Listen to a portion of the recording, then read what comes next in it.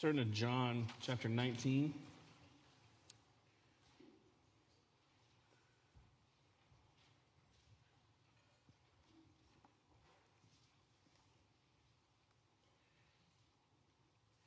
So one of the things that we have done last, as long as I can remember, is try to engage not only the season of Lent, but specifically Holy Week. We have a lot of details about what Jesus did and said that last week. So beginning with the triumphal entry on Palm Sunday, as Ashley read at the beginning, that would be today. And we know what he did on Monday and Tuesday and Wednesday and certainly Thursday and Friday. Saturday's a bit of a mystery. Sunday, definitely. And so we try to, as best we can, as his disciples, step into maybe in real time. So really from this Sunday till the next Sunday, we're going to be sending out and trying to communicate, hey, here's what Jesus did on Monday. Here's what his disciples did. Here's what he and his disciples did on Tuesday. And so I hope that you'll track along with us in that regard, because it really helps to kind of embody some things a little differently. And so he rode into Jerusalem on the donkey. It was this big political rally, basically, not by his doing. That was the people's response. They thought that he was going to be the political military leader who would overthrow Roman oppression and lead Israel to greatness again. And so he rode into town on a donkey, and they made the big fuss, and they were saying Hosanna, and they were saying it from a military political perspective, but he knew the real Hosanna cries that they didn't really understand. He was like, I'm gonna be a different kind of responder than they think. And so Monday and Tuesday and Wednesday, he was kind of explaining that in different cases around in the temple and things like that. But Jerusalem was packed because it was Passover. And so on Thursday night, he gathered with his disciples for the Passover meal. And so this Thursday, as his disciples, we will gather as well. And I hope, we've had the Holy Week schedule out there for a long time. So I hope that you have the Thursday night service on your schedule, and that you are going to be able to be here, I hope. So we're going to gather because they gathered, and we're going to do what they did. There will be the Lord's Supper. There will be a focus on his teaching in that night, not only about the Lord's Supper, but also the new commandment that he has given to them. And so that was the night when he said, I'm going to give you a new commandment, to love one another as I have loved you. That's how people are going to know that you're my disciples. And that's really what we'll center the night around on Thursday. And so from that upper room, they then went to, on Thursday night, they went to the Garden of Gethsemane, where he prayed. Very powerful time of prayer, very disappointing experience with the disciples. You might be familiar with it. Around midnight, he was betrayed and arrested. Around sunrise, they put him on trial. They found him guilty, and sentenced him to death by crucifixion. 8 a.m., they began to torture him. 9 a.m., they crucified him. And on Friday, specifically, at those different times, we're going to post things on social media, and we'll send out kind of an email schedule as well. There's something powerful about on Good Friday around 9 to think about, this is like when he was crucified. And then at noon, some other things happen, and you're thinking, man, he's been hanging there for 3 hours, When you step into the real-time part of it, it gets heavier and heavier and heavier. And so what we're going to do is we're going to gather Friday night around the time when he would have died. And they would have taken him down, and we'll meet in here. And it will not be the most joyful service you've ever been to. It's dark and sad, and it needs to be dark and sad. And certainly in our culture, Good Friday has become a holiday, right? Day off of work, and people boil crawfish, and they do all this kind of stuff. I feel like for the people of God, we should have not that we can't take off of work and boil crawfish or anything, but I feel like there should be a seriousness, though, about that day to us. And so we will have a very serious time in here. And one of the things for that we do, like the service is at 7. It's like a half hour. It's not super long. Not a lot of light in the room. We'll let the sun go down. It gets darker, that kind of thing. But starting at 5:30, this room will be open for you. If you want to come early for the service and kind of prepare your heart, we have some readings and some things to think about based on the Stations of the Cross. And sometimes it's just for a lot of people who will come early and you spend 30, 45 minutes preparing for the service in a sense. And we'll give you some things to read and that kind of stuff. So I just want you to know that it starts at 7, but you can come before that and just be in a quiet room. So on Friday, we'll do what the disciples probably did, which was mourn and grieve and probably not have a lot to say, honestly. So I hope you'll be here for that. It's a hard sell, but it's good. It's deep. It's hard, but Saturday we're not gonna do anything. We don't know what they did on Saturday, other than probably hid from persecution and probably cried a lot, because they had just watched their rabbi get killed. Then Sunday morning we'll do what they probably did, which is celebrate the fact that that the tomb is empty and Jesus is alive. And so that'll be fantastic. And there's something about the darkness of Good Friday. It's almost like the darker Good Friday is, the more light there is on Sunday. It's just quite the contrast. And so this next week is a pretty important week for followers of Jesus all around the world, for all of us as his disciples. And so on Sunday mornings, if you've been here the last, through Lent, I've been looking at the fact that at 9 a.m. when they crucified Jesus and he was hanging there until around 6 p.m., during that time, he had some things to say as he was suffering.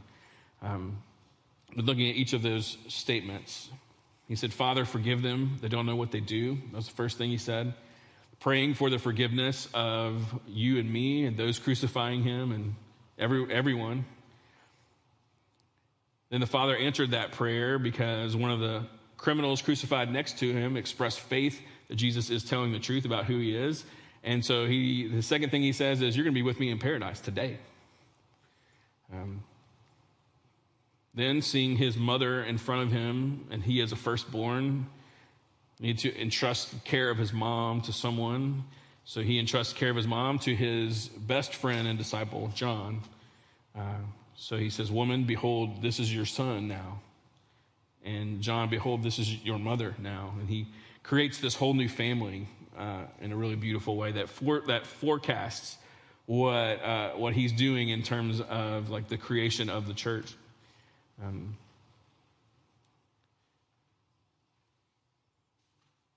Then it gets heavier.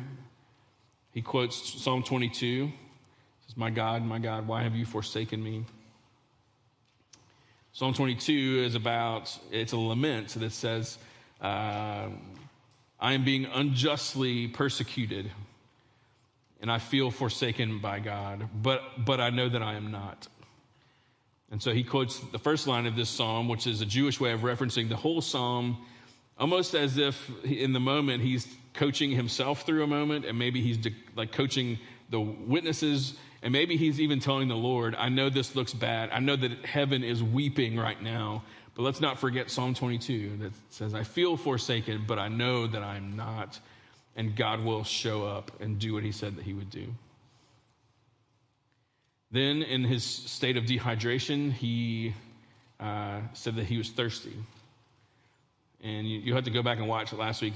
That seems like a very rudimentary statement, but there's maybe a lot more going on there. And then we get to the sixth statement today. And some think that him saying "I thirst" so that he could take a drink was to kind of reinvigorate the old vocal cords, because this next statement was so significant. Maybe he was like, "Hey, I need a little touch of something, because you need to hear this one for sure." So let's look at John 28.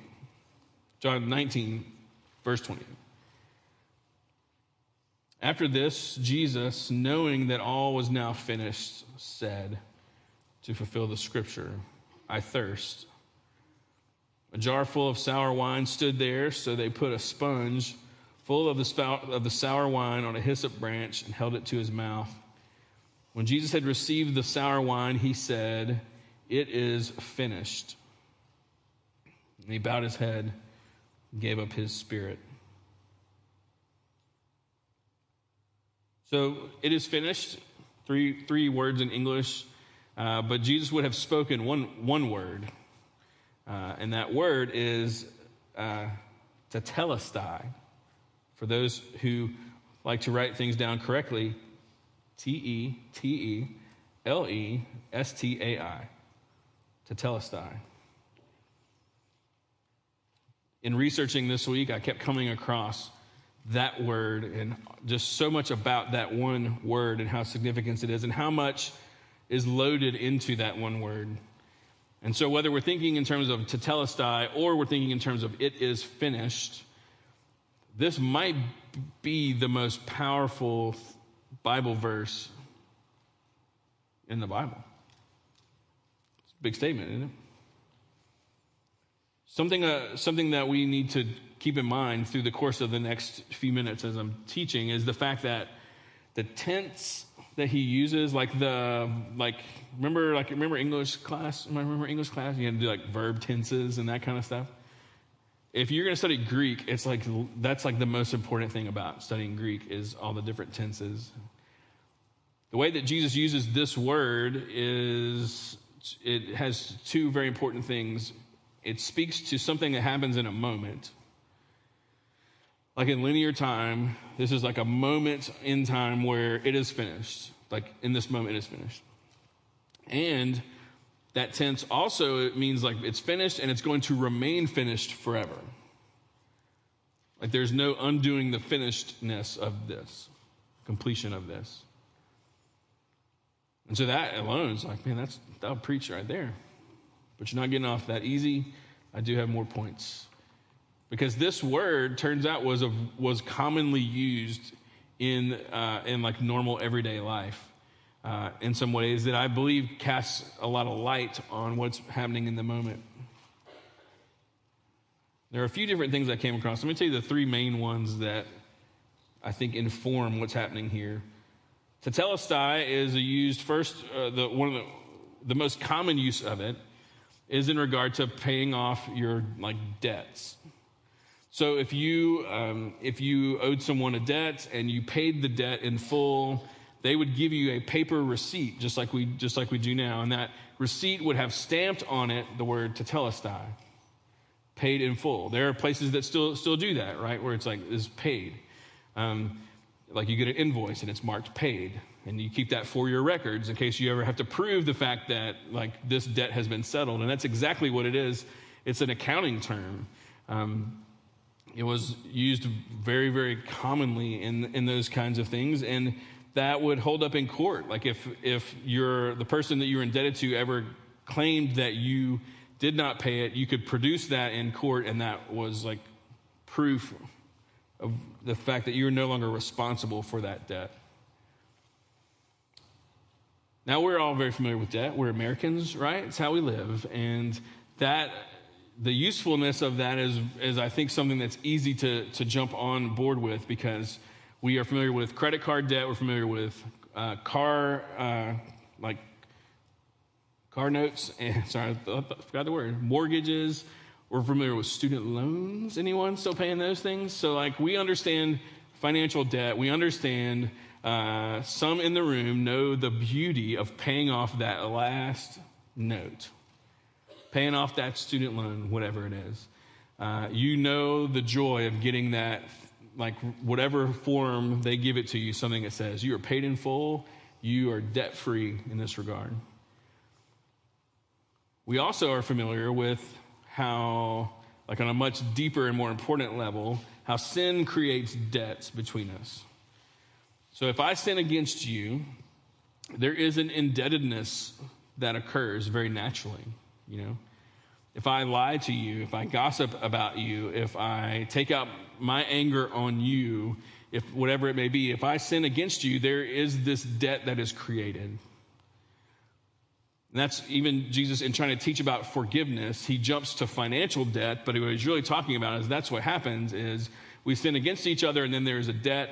And what we want to do is you want to make me pay for what I did to you. That's how we have been taught to deal with our debts.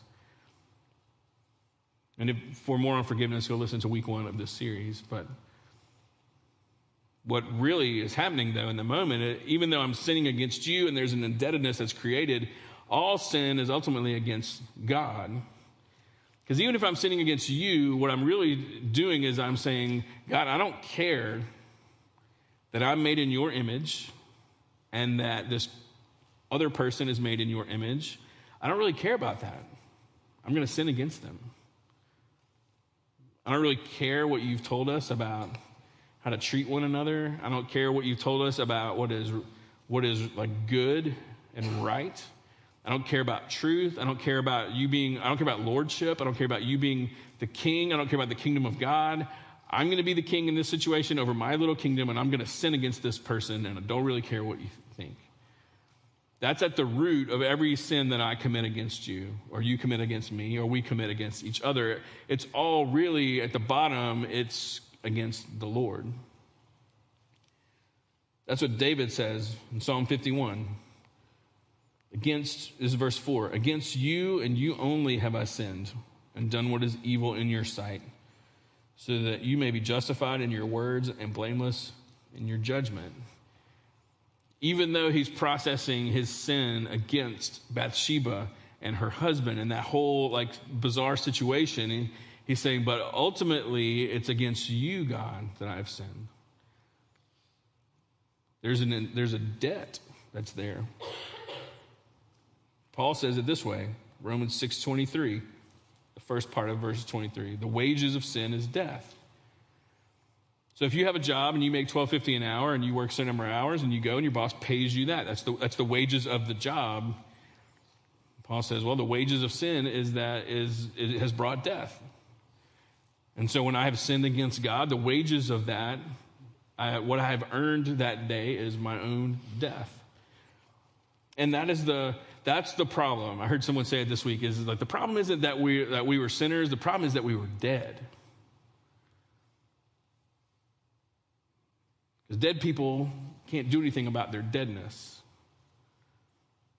I've been trying to figure that out for a long time. What do we do about our deadness? Well, you stay dead. That's what you do. Death is this permanent thing. And so God says, yeah, that's the debt, is that you are dead, spiritually dead. Ephesians 2, verse 1, you were dead in the trespasses and you're dead in your trespasses and sins. Like that's very clearly stated. If you would turn to Hebrews chapter 10 for a second. Because if we're thinking in terms of debt, like if you're in financial debt, you owe the bank money for a car or for a house, or you owe the government money for helping you pay for school or whatever it may be. Whatever that debt is, like there are all these terms. There's like how you pay it off. There's penalties if you don't, like those kinds of things. There's a schedule. There's a plan. And so God handed down a plan for this spiritual debt that we have against him. I don't have time to get into the depths of it, but it involved the sacrifice of something pure and innocent. And there would be a transfer of your debt to this animal, this lamb, most of the time. Sometimes it would be a goat or be a pigeon. It could be other things, but lamb is kind of the main thing we're going for here. Your debt would be transferred to this animal, and then the animal would be sacrificed. And the blood of that animal would cover your sins for a little while. So look in Hebrews 10, look at verse 11. Every priest stands daily at his service, offering repeatedly the same sacrifices, which can never take away sins.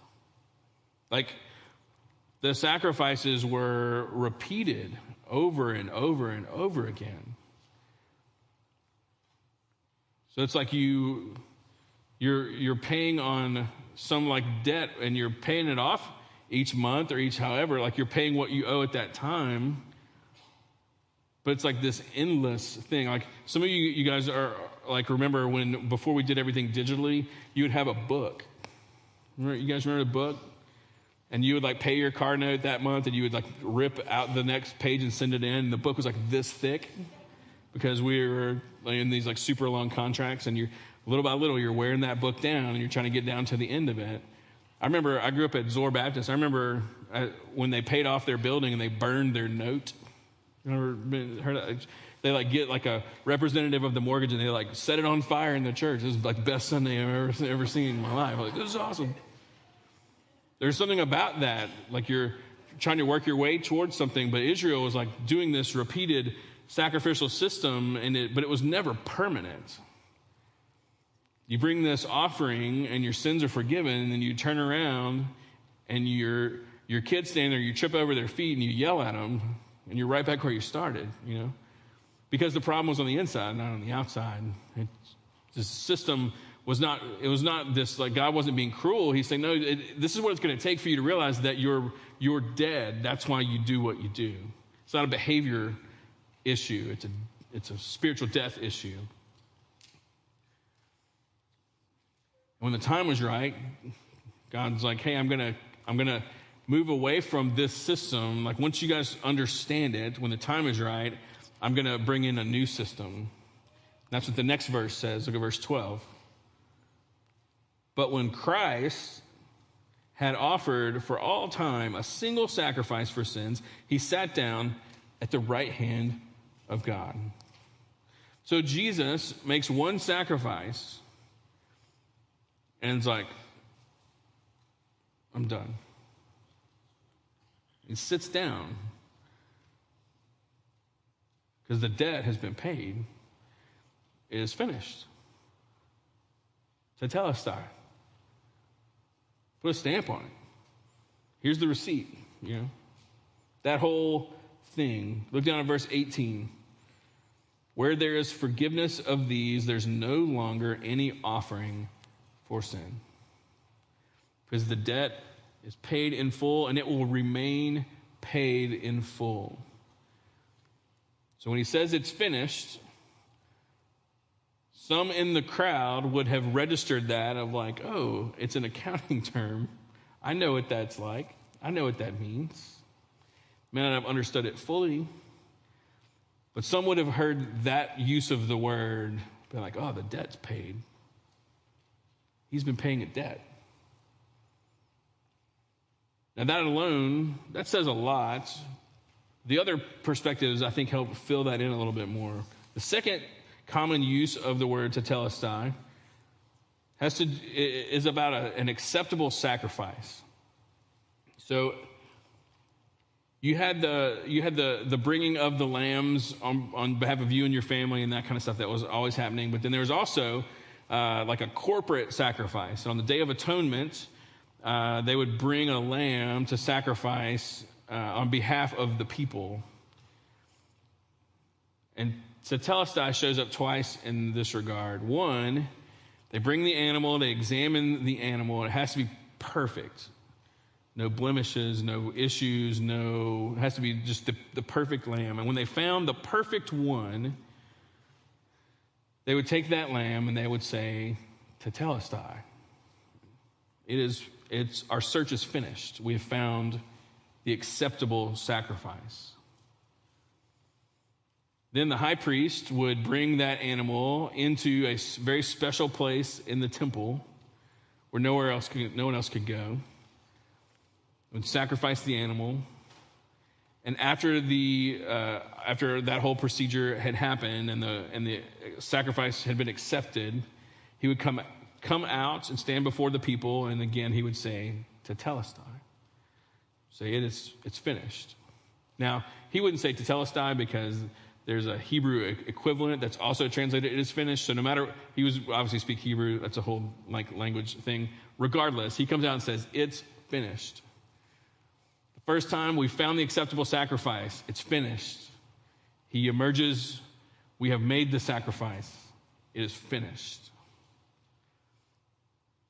If you look back up just a little bit into chapter 9,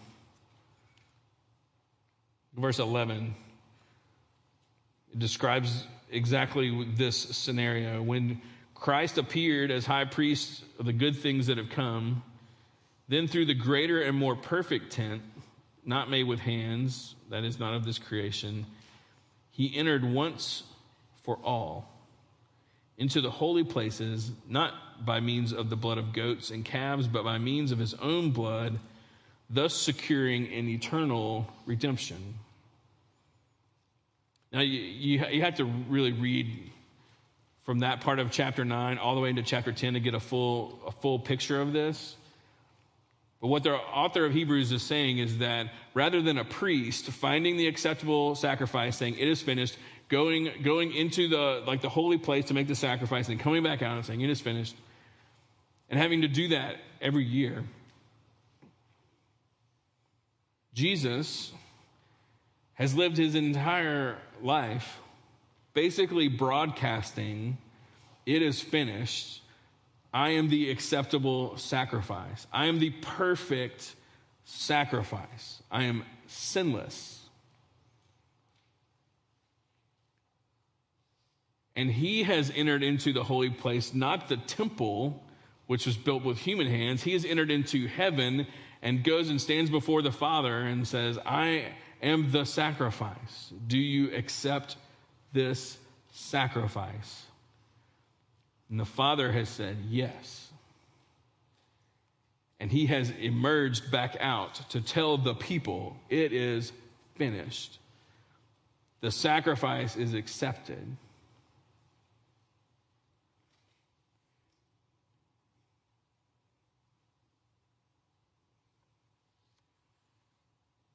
In verse 26, the second half of 26, says, as it is, he has appeared once for all at the end of the ages to put away sin by the sacrifice of himself.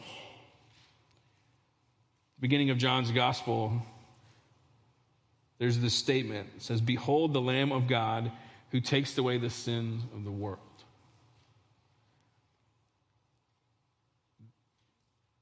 From that point on, John's entire gospel is trying to help us see he's the one. It's not about finding the right lamb. It's not about the right high priest. It's not about the temple. It's all been pointing forward to this moment. Every time a priest said, it is finished, we found the lamb. Every time the priest emerged and said, it is finished, the sacrifice has been accepted. It's all been forecasting to this final sacrifice that doesn't have to be repeated ever. So when Jesus says it's finished, in this sense, he's saying it is finished in this moment and it will always remain finished. Let the lambs live, So some would have heard that word tetelestai and thought about the debt, the accounting part of it. And some would have been like, isn't that what the priests say it's finished? Third thing, the tetelestai is that's what signaled that what you've been working on is completed. So at the end of a workday, let's say and this is a culture where the men were the workers, and so let's say they've been working in the field, they've been helping build the house, whatever it is. They go to boss man at the end of the day, and they're like, hey, we built that wall, or we built that fence, or we built that house, or we built whatever it is. It's tetelestai. It's finished. We accomplished what you sent us out to accomplish today. The work is done. Also, it's a similar sense. If you have an artist who's working on a sculpture or a painting or whatever it may be, that when the artist steps back and looks at it, and it's exactly what he or she wants it to be, the artist would say, it's finished. Tetelestai. And so how does this fit in with Jesus? In John 17, he said, verse 4, I glorified you on earth, having accomplished the work that you gave me to do. He's talking to the Father. I've glorified you. I've finished the work that you sent me here to do, the work that you gave me to do. Luke 19, verse 10, Jesus says, the Son of Man came to seek and to save the lost. That's why I'm here. Luke 4, he quotes one of the prophetic words about him. The Spirit of the Lord is upon me because he's anointed me to proclaim good news to the poor. He sent me to proclaim liberty to the captives and recovering of sight to the blind, to set at liberty those who are oppressed, to proclaim the year of the Lord's favor.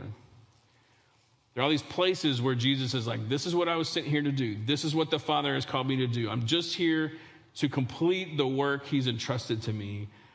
In this moment on the cross, it's like Jesus is going to boss man and saying, hey, it's finished. I did it. But for me, maybe it's because I'm kind of a right-brained person, I love thinking of it in terms of like a masterpiece that is complete. You know? You think about songwriters and poets and visual artists and the painstaking work that they put into things, and to finally step back and say, it's exactly what I had in my head. You know? It is finished. There are no edits, there are no adjustments, there's no 2.0 to come out. It's finished. And when you think about that and how Jesus knew what he was here to do, and he did it.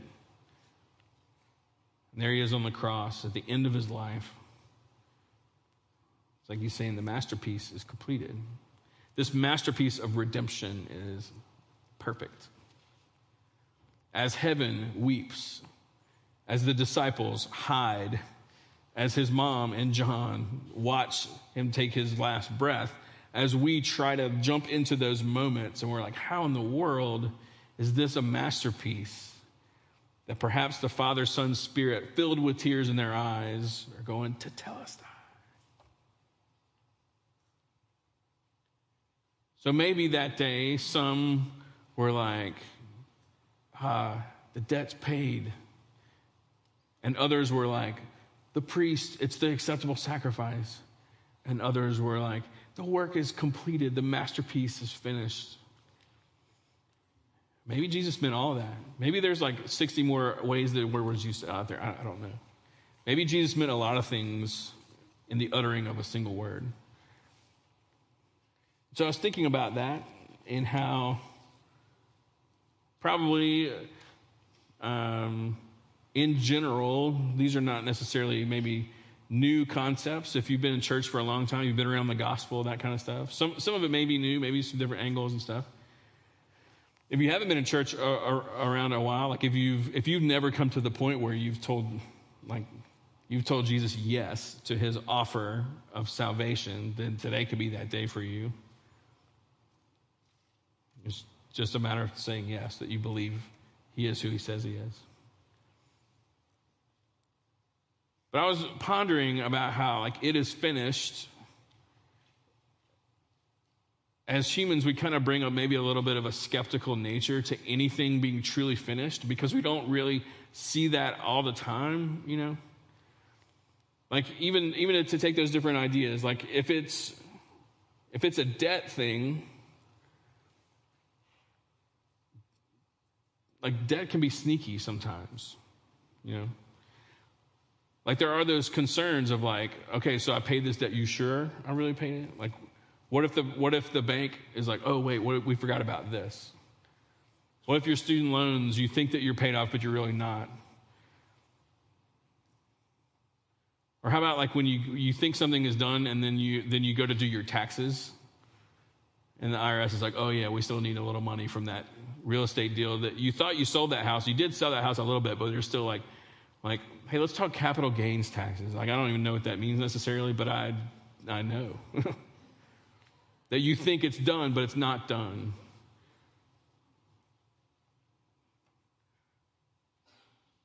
What if you're thinking in terms of the priestly sacrifices, like, didn't Israel have to do this every single year? Like, what if they thought it was finished, but it just wasn't really, If it's a masterpiece, we see masterpieces get messed with all the time, right?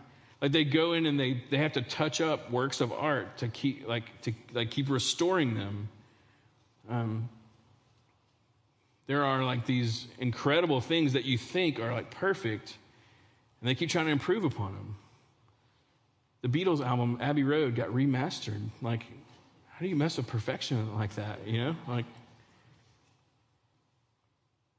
even George Lucas went in and messed with episode 4, added a bunch of weird stuff in there. It's like, why would you do that? It's like, that doesn't make any sense. There is a sense in which like even the great works and the finality of debt being paid and all these kind of things, there's like a suspicion that something could go wrong because we keep just seeing things twist and adjust and loopholes here and there and people kind of pulling the rug out from under you, and just the fact that our government can kind of do whatever they want all the time, And does that somehow project onto the Lord in this sense? Because when you start to look at, okay, well, if it's finished, then how come I'm still kind of just messy as a person, If it's finished, then why do I still struggle with this thing that I've battled for so long? If it's finished, then how come I struggle to forgive? If it's finished, why don't I have a deep heart for those who don't know the Lord, If it's finished, why don't I love to pray or study my Bible? Or if it's finished, why do I still withhold forgiveness, even though I believe I've received so much?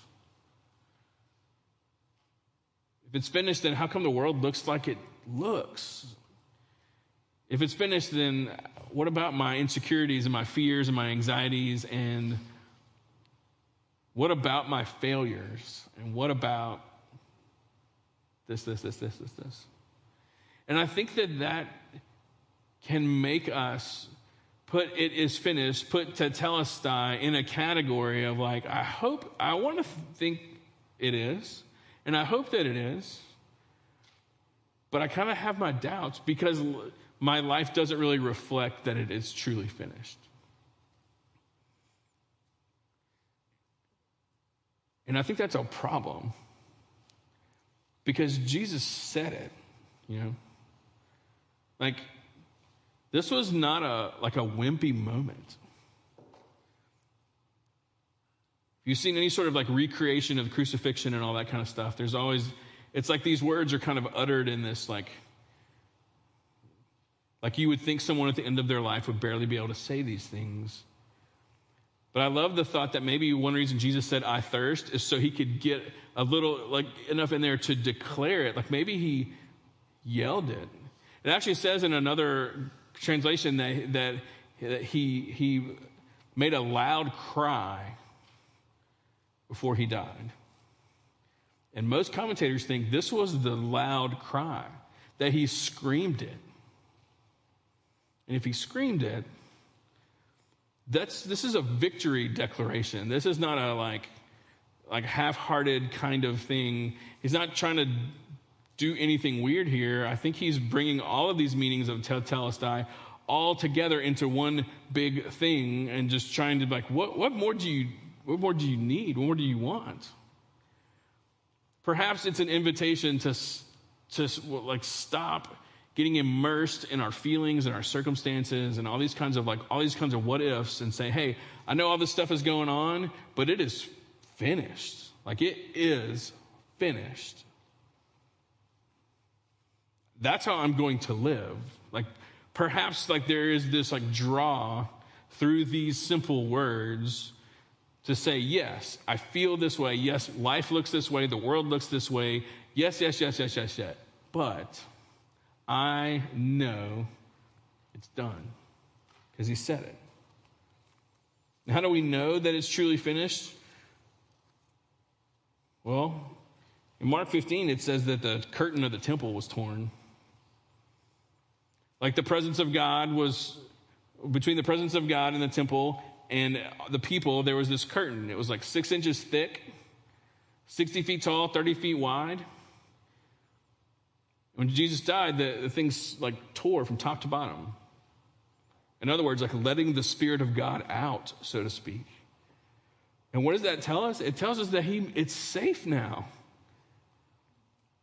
You don't have to have a barrier between you and God anymore.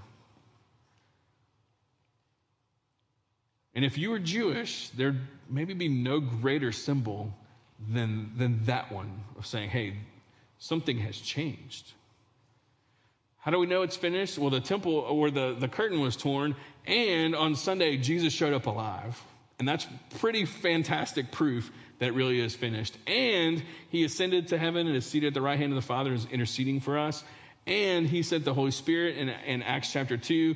And that's King of Kings, when like the bass drum starts pumping like that, and like the church of Christ was born. That whole thing, like all that stuff being true, all of that is proof that it really is done.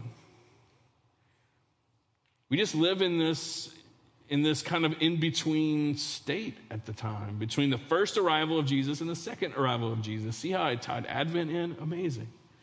We live in between those two arrivals, and there is this morphing and changing that is happening as the kingdom of God and our transformation it's just slow. You can't make a plant grow fast. You got to do the things that make a plant grow. There are things you can do to make it grow, and there are things you can do to hinder its growth, but it's going to be slow. God has decided that that's the best thing for us,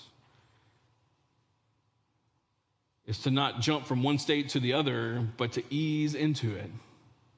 And you know one of the reasons why? Because there's a world full of people who don't know that, who don't know this. He's like, I'm going to give you a lot of time to bring that word to them because they need to know. And close with this. There's a fourth thing I came across about tetelestai and how it's used. Tetelestai signals the beginning of a whole new era. If you take those other meanings, the financial one, the sacrifice one, and the masterpiece being finished, you think about like what a game changer those things can be. Like when you pay off a debt, it changes things. It's like you got a raise, you know. Some of you will know what that's like one day. When you pay a debt, it's a whole new era for you financially. When that sacrifice was accepted, it was a whole new era for them. There was a point of relationship with God that was new for them, and they could have lived differently. The Beatles' Abbey Road changed the world. And so did Star Wars Episode 4, the original one. And so did all these works of art, all these masterpieces. They have changed us. They brought beauty to an ugly world. And it's the start of a new era. And so when Jesus is saying is finished, he's also saying, hey, everything is different now. Now there is an era where the life you've always wanted is possible for you. Now is an era where there is no debt. You do not have to earn your way to God anymore. Now is an era that started where holiness and transformation can be how you live your life. It's cultivated in you. It's a new era where you don't have to question God's goodness or his love or his care because it is finished. It's an era where we're learning how to live on earth as it is in heaven. That's why Jesus told us to pray that and to pursue that and to chase that down, because that's now possible for us in this new era where we're living, where faith can be stronger than sight. It can be. Faith can be stronger than our feelings and our circumstances and whatever is on the news today. An era where you can feel forsaken, but you can know that you are not. If you look at Hebrews 10, look at verse 19. After all that talk about Jesus being the perfect sacrifice, look at what the author of Hebrews says. And here is how this changes your life. This is the last thing I'll say. This is what these verses, this is your life. Verse 19. Therefore, brothers, since we have confidence to enter the holy places by the blood of Jesus, by the new and living way that he opened for us through the curtain, that is through his flesh. And since we have a great priest over the house of God, let us draw near with a true heart in full assurance of faith, with our hearts sprinkled clean from an evil conscience and our bodies washed with pure water. Let us hold fast the confession of our hope without wavering, for he who promised is faithful. Let us consider how to stir up one another to love and good works, not neglecting to meet together, as is the habit of some, but encouraging one another, and all the more as you see the day drawing near. This is the outworking of that new era that has begun. The fact that it is finished means like this is the hope.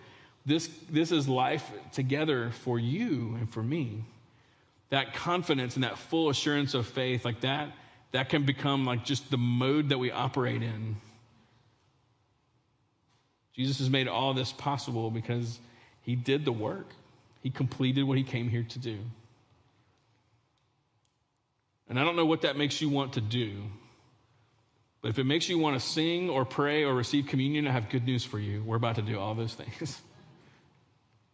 That perhaps receiving the body of Christ broken for you, the blood of Christ poured out for you, taking that into your body and having someone say those words over you, perhaps that's the exact step of obedience you need to take.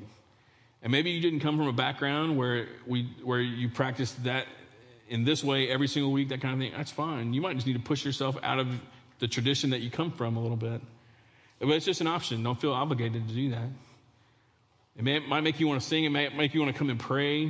It may make, I don't know what, it may make you want to journal. I don't know. Do your thing.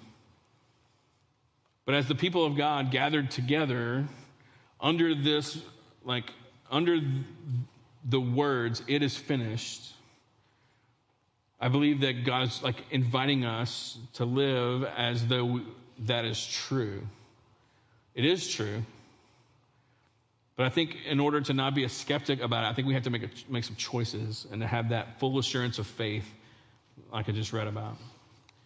And so I hope that you sense God drawing you, calling you into obedient steps. And we're going to sing and pray and just spend a few moments together processing that on a different level. So let's stand together.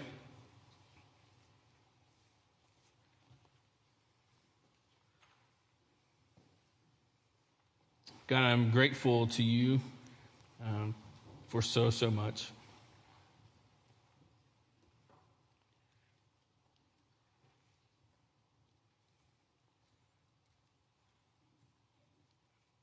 I know that there's probably a lot in this room who have heard those words, "It is finished," for a long time.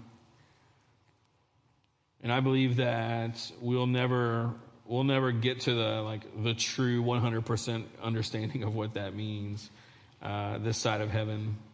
But I pray that we would keep learning, that we would keep coming to you to be taught and to walk in the reality of what you have done for us. And so would you help us to push past any sort of skepticism or any sort of tendency to feel like we have to earn something or convince you of something. We push away from any fear that you're going to change your mind or you're going to undo it or that we're going to undo it, because sometimes we just make really poor choices. That you've said it's done and it's going to remain completed.